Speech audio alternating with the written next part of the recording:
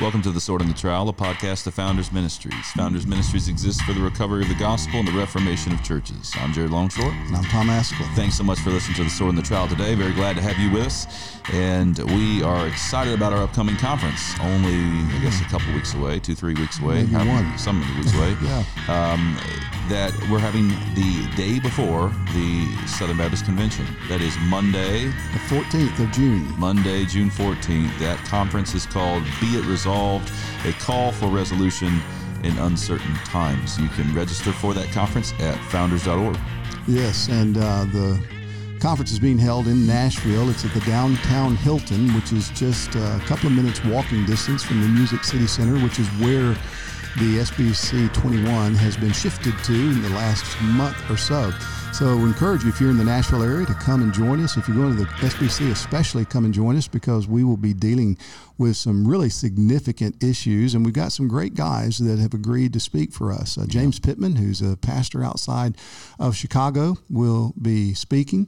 We've got Tom Nettles, who's going to be there from LaGrange, Kentucky, a retired professor of Southern Seminary, will be speaking. Mark Coppinger is going to be speaking. Tom Buck, you'll be speaking. I'll be speaking. Virgil Walker. Yeah, it's going to be a great time. Jim Orrick. It's going to be a very good time. Yeah, we're going to spend a little time talking about Resolution 9, which is the talk of the town in the SBC. So that should be fun.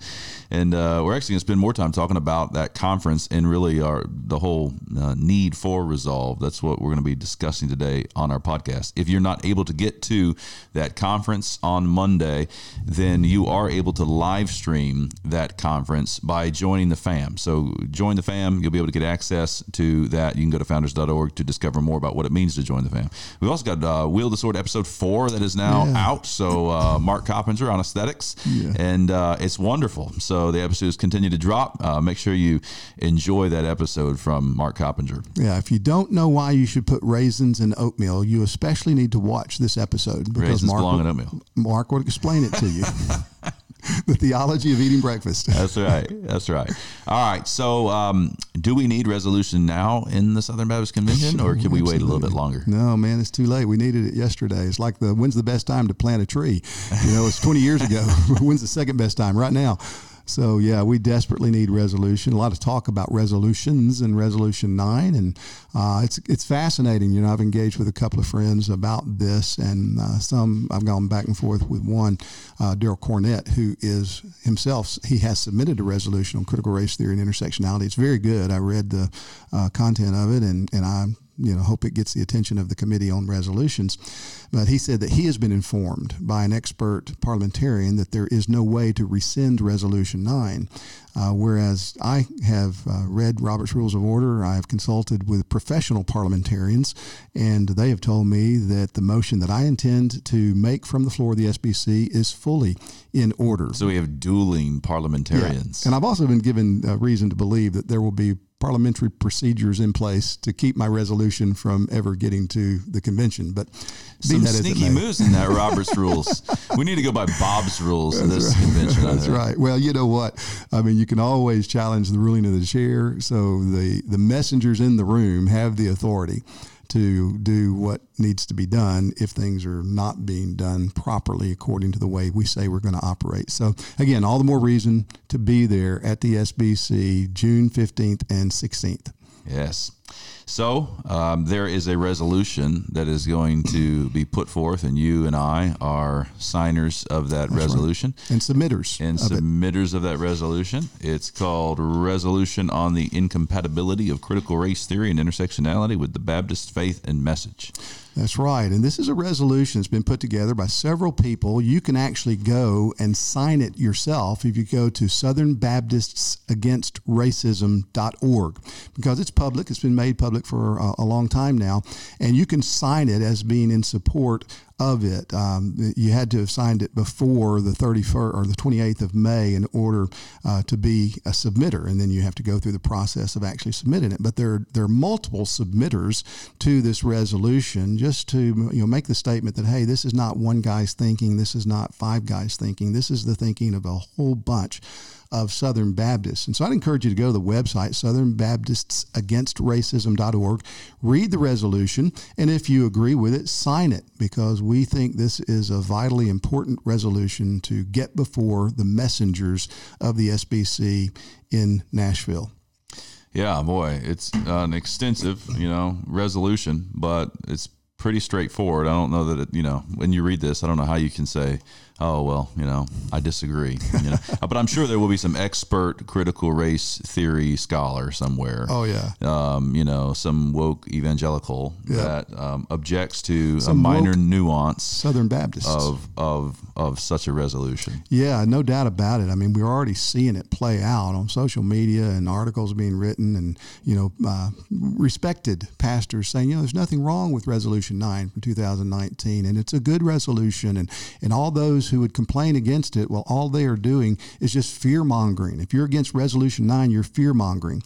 Well, look, if you buy into that, or you've heard that, or you believe that, then I encourage you to go read Tom Nettles' 3-part careful exposition of Resolution 9 on the Founders website. And then if you finish reading Nettles and you say, oh yeah, well, Nettles is just a fearmonger, I don't know how else to communicate with you. We're not even speaking the same language. So let's do a little prediction game here. So it's been 2 years since the Southern Baptist Convention got together. Mm-hmm. Things were super heated last year. I mean, they were super heated 2 years ago. In the last 15 minutes of the convention. And then, yes. And they were superheated last year leading up to it, particularly because David Hughes, this SBC pastor who was going to be speaking at the pastors' conference, has all sorts of Canaanite worship going on in his church here in Florida. Right. And that was being objected to. Other speakers, women pastors, other people were being objected to, and then all that kind of died down. And now we're entering into this next convention, and yet the presidents have come out, I don't know how many months ago, saying November saying that 2020. the CRT is not compatible with the Baptist faith and message. What do you think will happen? Do you think that we're actually going to rescind Resolution 9? And do you think that we're going to adopt this resolution? Yeah, well, I think there will definitely be a motion made to rescind Resolution 9. Now, again, it can be ruled out of order and never get before the messengers for a vote, but that's not going to stop me. And I've heard other people say they're going to do the same thing. And I just, hope that if anybody does it, they'll do it carefully and they'll do it according to the way that Robert's Rules of Order says that it must be done, because you don't want it to be ruled out based on some kind of technicality and you did it improperly. And the same thing with resolutions that are offered. So I know that it will be put on at least a motion will be made, or an attempt to make a motion will take place. I believe that if it gets before the messengers, I think Southern Baptists will vote to rescind Resolution 9. Now, again, I'm not talking to everybody, but I'm getting emails from people. I'm getting phone calls. I'm getting texts from people, messages from people, and even people who disagree with things that we have done and stands that we've taken and the way we've taken certain stands over the last few years have said to me, you know what, that was wrong. It was wrong the way it was done. It was wrong on procedure, and it was wrong on content. And even those who are not so concerned about the content as I am believe the procedure whereby this resolution was foisted on the SBC was improper and an embarrassment. So I think if it gets to the floor, if messengers have an opportunity genuinely to vote on it, I think it'll be rescinded. The resolution, yes, I think this resolution, if it gets out of committee, will indeed pass by the vote of the messengers at the SBC. Now, again, I've said this multiple times. I have prayed for James Merritt, who's the chairman of the Resolutions Committee, and I've actually communicated with him and assured him of my prayer. And I wouldn't wish the being on the Resolution Committee 2021 on the person that I'm maddest at, because they're going to have almost an impossible task. I know telling how many resolutions are going to be submitted to them. And this one is rigorous, and they're going to have to make the decision, especially when it's being submitted by so many people, by so many Southern Baptists. They're going to have to look at that and decide, oh, well, do we bring this out? Because we know a lot of people are going to be upset if we bring it out. But if we don't bring it out, what are we saying to the multitudes of Southern Baptists that have submitted it? And so they're going to need wisdom, and I would think humility would dictate, yeah, we're going to bring this out. We're going to say, okay, a lot of Southern Baptists want this to be brought to the floor. Let's bring it to the floor. If it gets to the floor, I think it will pass. I believe Southern Baptists have been awakened to what is going on in the culture and what is going on in the evangelical world and what is going on within Southern Baptist boundaries. And they are alarmed, and they realize we must stand against this. Yeah, it's so interesting, especially with the Southern Baptist Convention kind of situation, to see the you have people that really that know and kind of understand these things, not only the inner dynamics of how the convention operates, the Robert's Rules and parliamentary procedures, but then you have people who probably have looked at the ideologies enough that they understand them and they see what they're doing doctrinally, and they're going to see the impact that they have. And then you just have common folk that are like, you calling me a racist? No, I'm coming. Right. So already trying to think through what does the future hold, and how do leaders faithfully shepherd at this point? Because you're going to have, coming out of the wake of this, it's going to be quite interesting with kind of a inflated leadership of the SBC who is quite concerned with how they're perceived by the world. It's going to be quite difficult to back away hard from CRT, right? You can slowly back away. I think some people are like, let's take slow steps. But if you're going to have a renunciation of what you did, in the media, in the broader media, that's going to be a big deal, right? The Southern Baptists are racist, and they're kind of committed to their old ways, and they're going to die because they're not committed to they're on the wrong side of history and all that. So, even so, with that kind of top brass of the SBC operating that way, you have the whole entity of the SBC, right? Who really has to ask, how did we get here? Right. So regardless of the top brass, okay, what happened here? And were we just asleep at the wheel and we weren't showing up and we weren't voting, or is there actually something in the way that we think and operate that let us be susceptible to the kind of ideologies that have come in and now been resolved in Resolution 9? Yeah, that's a great question, and I'm interested in your thoughts on that because I've got my own. And of course, at the end of the By What Standard documentary that we did, I spoke about my own complicity in this, and I was asleep at the wheel, and I was trusting leadership in the SBC to do what I thought they were doing, what they had done in other ways over years. And whenever I talked to some of them and I looked around and saw what was going on, I realized, no, they're not doing it. They're not going to do it. And by that time, we were way behind. It's like the beginning of the fourth quarter, and we're down 3 touchdowns. And so you either got to kick it into gear or you just give up and say, we're going to lose. And I wasn't content to do that. And in talking to other pastors, that's exactly what I've heard from them is, man, we were asleep. We just didn't realize it. But there is something about the structure of the SBC, and I get this from friends who say to me, I could never be SBC, or those who come to strong convictions about certain things. They say, I got to leave the SBC, and I get that, but I don't think I've ever imagined the SBC to be more than what I think it ought to be. The SBC is not the be all end all. The SBC is not, as one book title famously declared it to be years ago, God's last and greatest hope. It's not that. But it is a mechanism whereby churches can cooperate together for good causes. And I like that. I appreciate that. And I'll expect everybody to dot the I's and cross the T's with me or our church. Our church is confessional, 1689, and we are convinced that that's the right way to go. But I'm not mad at people that are not, that are also Southern Baptists. We can link arms and we can cooperate in good things. We're not going to do everything together, but we can do a lot of wonderful things together. And that's the genius of the SBC. However, that genius is fraught with all kinds of dangers because the need for and the benefit of cooperation where you don't have very narrow doctrinal parameters, it makes you always liable to have the edges start being infringed on. And those edges have to be guarded. And that's the debate today on the Baptist Faith and Message. It's a broad document. And there are people saying, oh, but don't we agree on the gospel? So what difference does it make if we have women pastors, women preachers? Why are you guys concerned about that? People are dying and going to hell. Well, that's precisely why we need to be concerned about that. Yeah, That the question would be asked really is a sign of how bad things are Exactly. in the SBC. I mean, regardless of critical race theory and intersectionality, regardless of it, it was already bad. Yeah. And so, that's like you got a bad root, and then you bore some bad fruit, and then you cut the fruit off. All right, so let's renounce it. Let's get it. Yeah. Let's edit it out. All right. So what was the root, and how do we get there, and why do we have people that would and you articulated it well what the root is when somebody would say, why are you worried about women pastors? You got lost souls to save.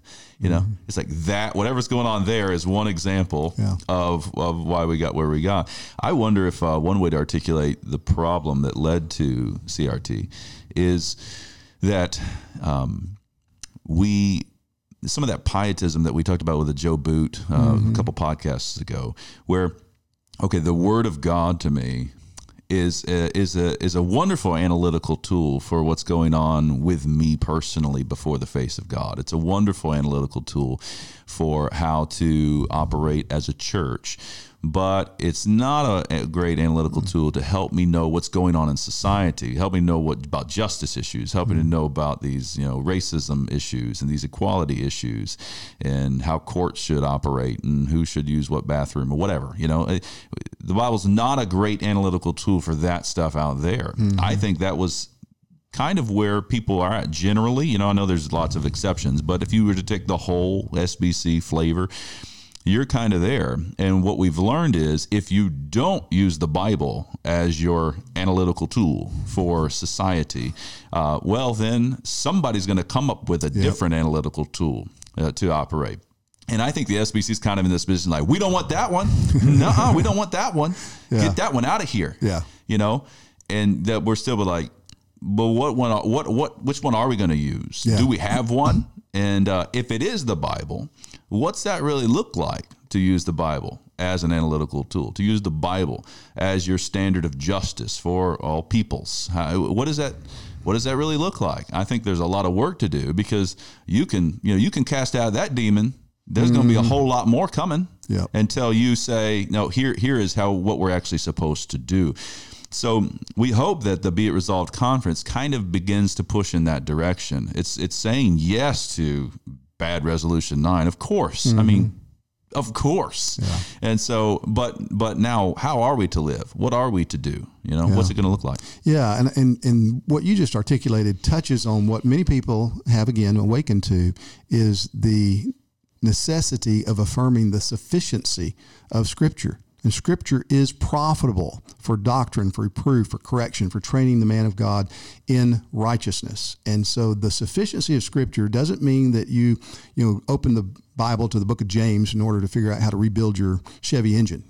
We're not talking about that, but we are talking about life and godliness. And the Bible makes sense of the world. I mean, we read the Bible reads us. We read the Bible, and the Bible shows us why the world is the way that it is. The Bible explains Billy Graham and Adolf Hitler.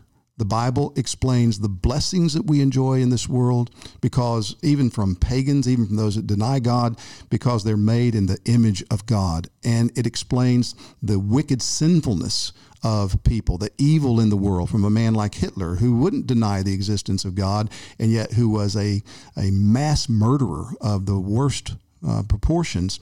Well, the Bible makes sense of that. So we need to learn to read the Bible that way, and we need to teach our people to read the Bible that way so that we are understanding the world which the God who gave us the Bible created. That's exactly right. Yes. Yeah.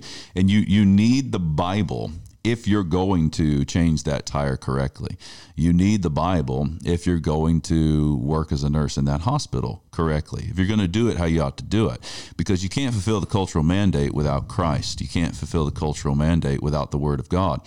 If you give off the Word of God, then you're not actually fulfilling the cultural mandate. However, technically, practically, physically, tangibly correct, you might be changing that tire. I mean, hey, you did a pretty good job. Yeah. Okay. But did you do it in faith? Did you do it trusting in the crucified and risen Christ? And did you do it for the glory of that crucified and risen Christ? Or were you doing it in unbelief? And were you doing it for your own glory? Yeah. Matter of fact, look how well I did. So without the Bible, you're done, so there's an application of that Word of God. And it really is a recovery of the cultural mandate in this sense of what does it mean to live these lives, these fruitful lives of multiplying, exercising dominion. It's kind of hard to exercise dominion if you don't have a theology of how justice is supposed to work.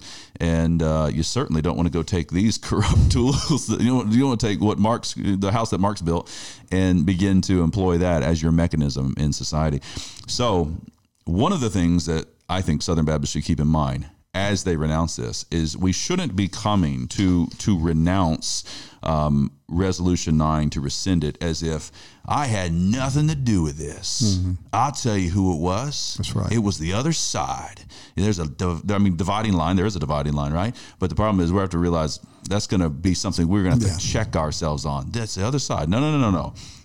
I obviously wasn't at my post because we were bought into a worldview that was truncated, that wasn't taking all of Christ for all of life. And there's still people that are quite hungry for that kind of application. Yeah, absolutely. And this resolution is helpful in multiple ways. I mean, let me just read parts of it to you.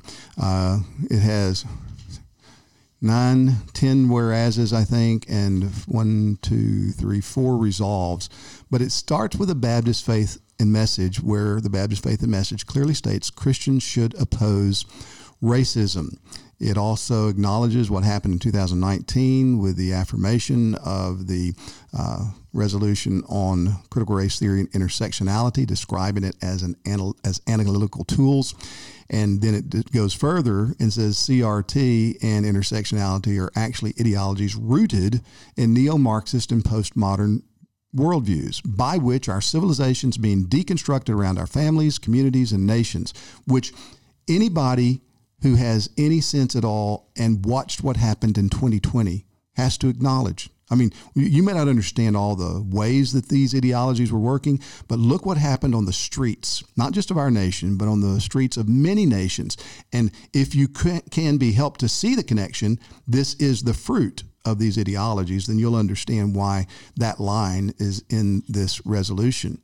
It goes on, it cites many places in Scripture where the identity politics is contrary to what God has told us to do, and what intersectionality's goals are, how all of these things contradict the Word of God, and they fall into the very warning that the Apostle Paul gives us in Colossians 2:8, that we are not to be taken captive by philosophy and empty deceit according to human tradition and not according to Christ. So it's a great resolution. It mentions how the 6 seminary presidents of the SBC back in November 2020, they made the statement that said the affirmation of critical race theory, intersectionality, and any version of critical theory is incompatible with the Baptist faith and message. Well, if that's true, and it is, then how can Southern Baptists who say that, okay, this is our broad confession of faith, that define our broad boundaries, how can any Southern Baptist, if the 6 seminary presidents are right, be content to let critical race theory, intersectionality have any foothold in any of our institutions and entities? How can we be satisfied to let Resolution 9 from 2019 stay on the books? We ought to rescind it. We ought to renounce it. We ought to be very crystal clear, regardless of the costs you described a while ago, that we will not affirm these ideologies. Yeah. The second and fourth resolve really communicate or begin to track down that line that we were just recently discussing. The second resolve says, resolve that we deny that any analytical tools can aid in evaluating a variety of human experiences if those analytical tools are themselves rooted in worldviews incompatible with the Word of God. That's wonderful. Like the tools rooted in this other worldview are actually not going to help you come to reality. Mm-hmm. If they're contrary to what God has revealed in His Word, well, you're not going to actually understand what things are. I mean, you're going to be saying something's blue when it's red. You're going to be saying something's hot when it's cold. This is what happens. So, again, you can feel the Reformation part needs to happen is saying, okay, yes, and the Word of God actually can help us to identify those things accurately, and we should be using the Word of God to do so, which is kind of the fourth resolution. The fourth and last resolution says, resolve that we affirm our absolute conviction that a proper interpretation of the Holy Scriptures, apart from any worldly ideology, any personal identity trait, or any lived experience, is sufficient to serve as the sole standard by which our faith and practice are to be measured. And so what are the implications of that? What are the implications of that faith and practice? That it's not just my personal devotion. It's not just to help me to understand what's going on in me spiritually. It's yes and amen to all of that, but it's also the sufficient word of God for my life robustly before the face of my Creator. And yours also, brother, and we can actually come to an accurate definition of racism, and we can actually know what to do with it based upon the Word of God, not based upon analytical tools that are contrary to Christ. Yeah, and I think it's important to underscore what that last resolve says as well about standpoint epistemology, without mentioning it by name, is that a proper interpretation of the Word of God is what we need.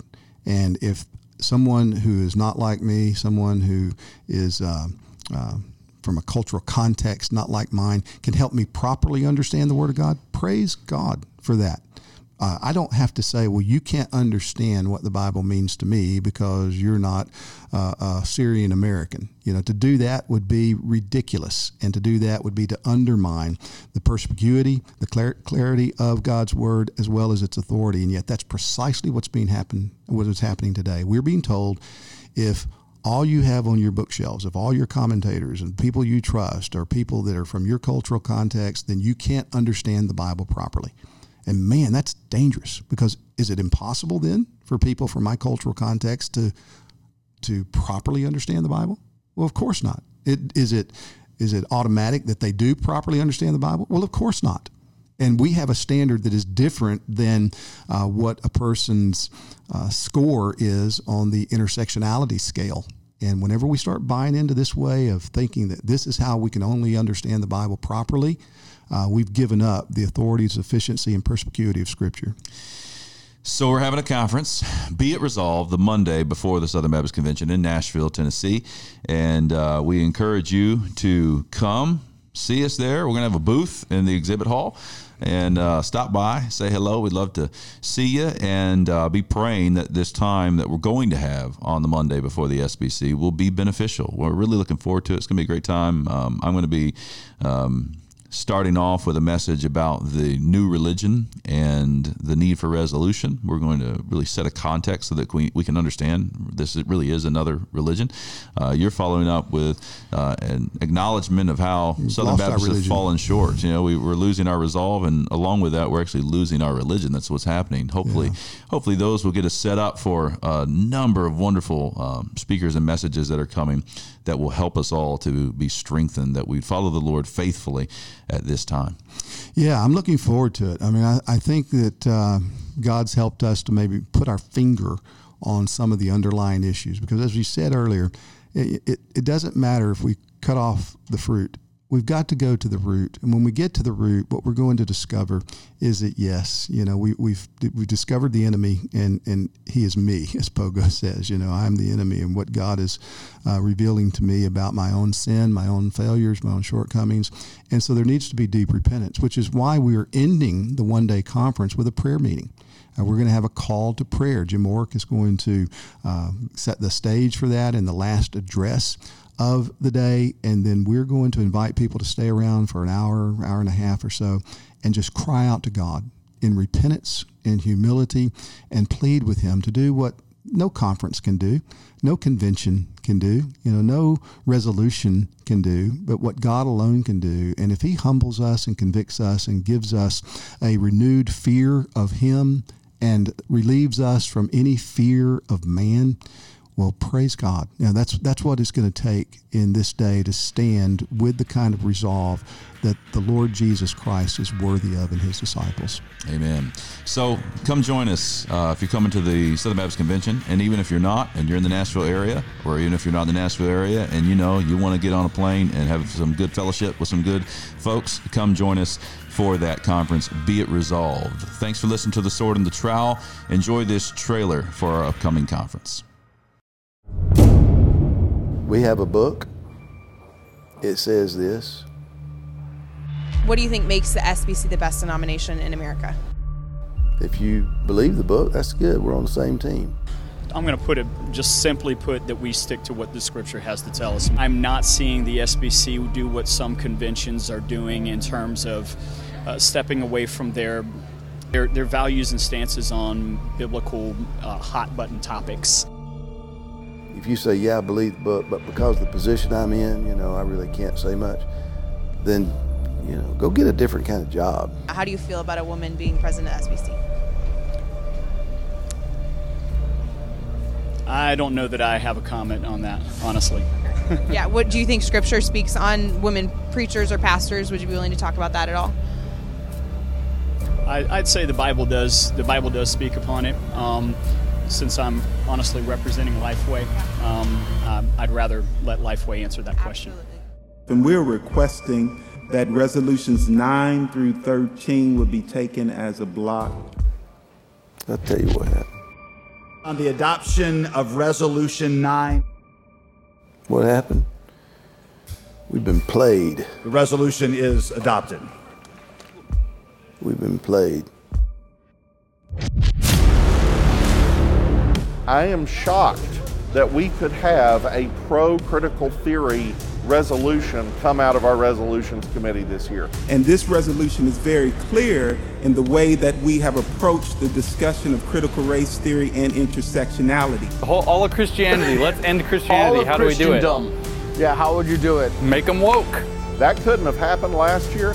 That couldn't have happened any year I can remember since before the resurgence was successful, maybe not even then. If I might predict it, they're going to hold up some icon, a woman, racial minorities, and they'll say a church that doesn't have room for this person doesn't have room for any of us. A Southern Baptist convention that doesn't have a place for Beth Moore doesn't have a place for a lot of us. We will take this as an unfriendly amendment for this purpose. Critical race theory and intersectionality are simply analytical tools. They're meant to be used as tools, not as a worldview. It's not true. It's not. And The original resolution that was submitted by a pastor out in California actually said 180 degrees opposite. They took the title of the resolution that was submitted by the messenger from California, and then they gutted it and put their own words in there to turn it into something that was not at all what was submitted. I think that is at best disingenuous. That most of the folks in our churches have not bought into this. I just think most of the folks in our churches still believe the Bible.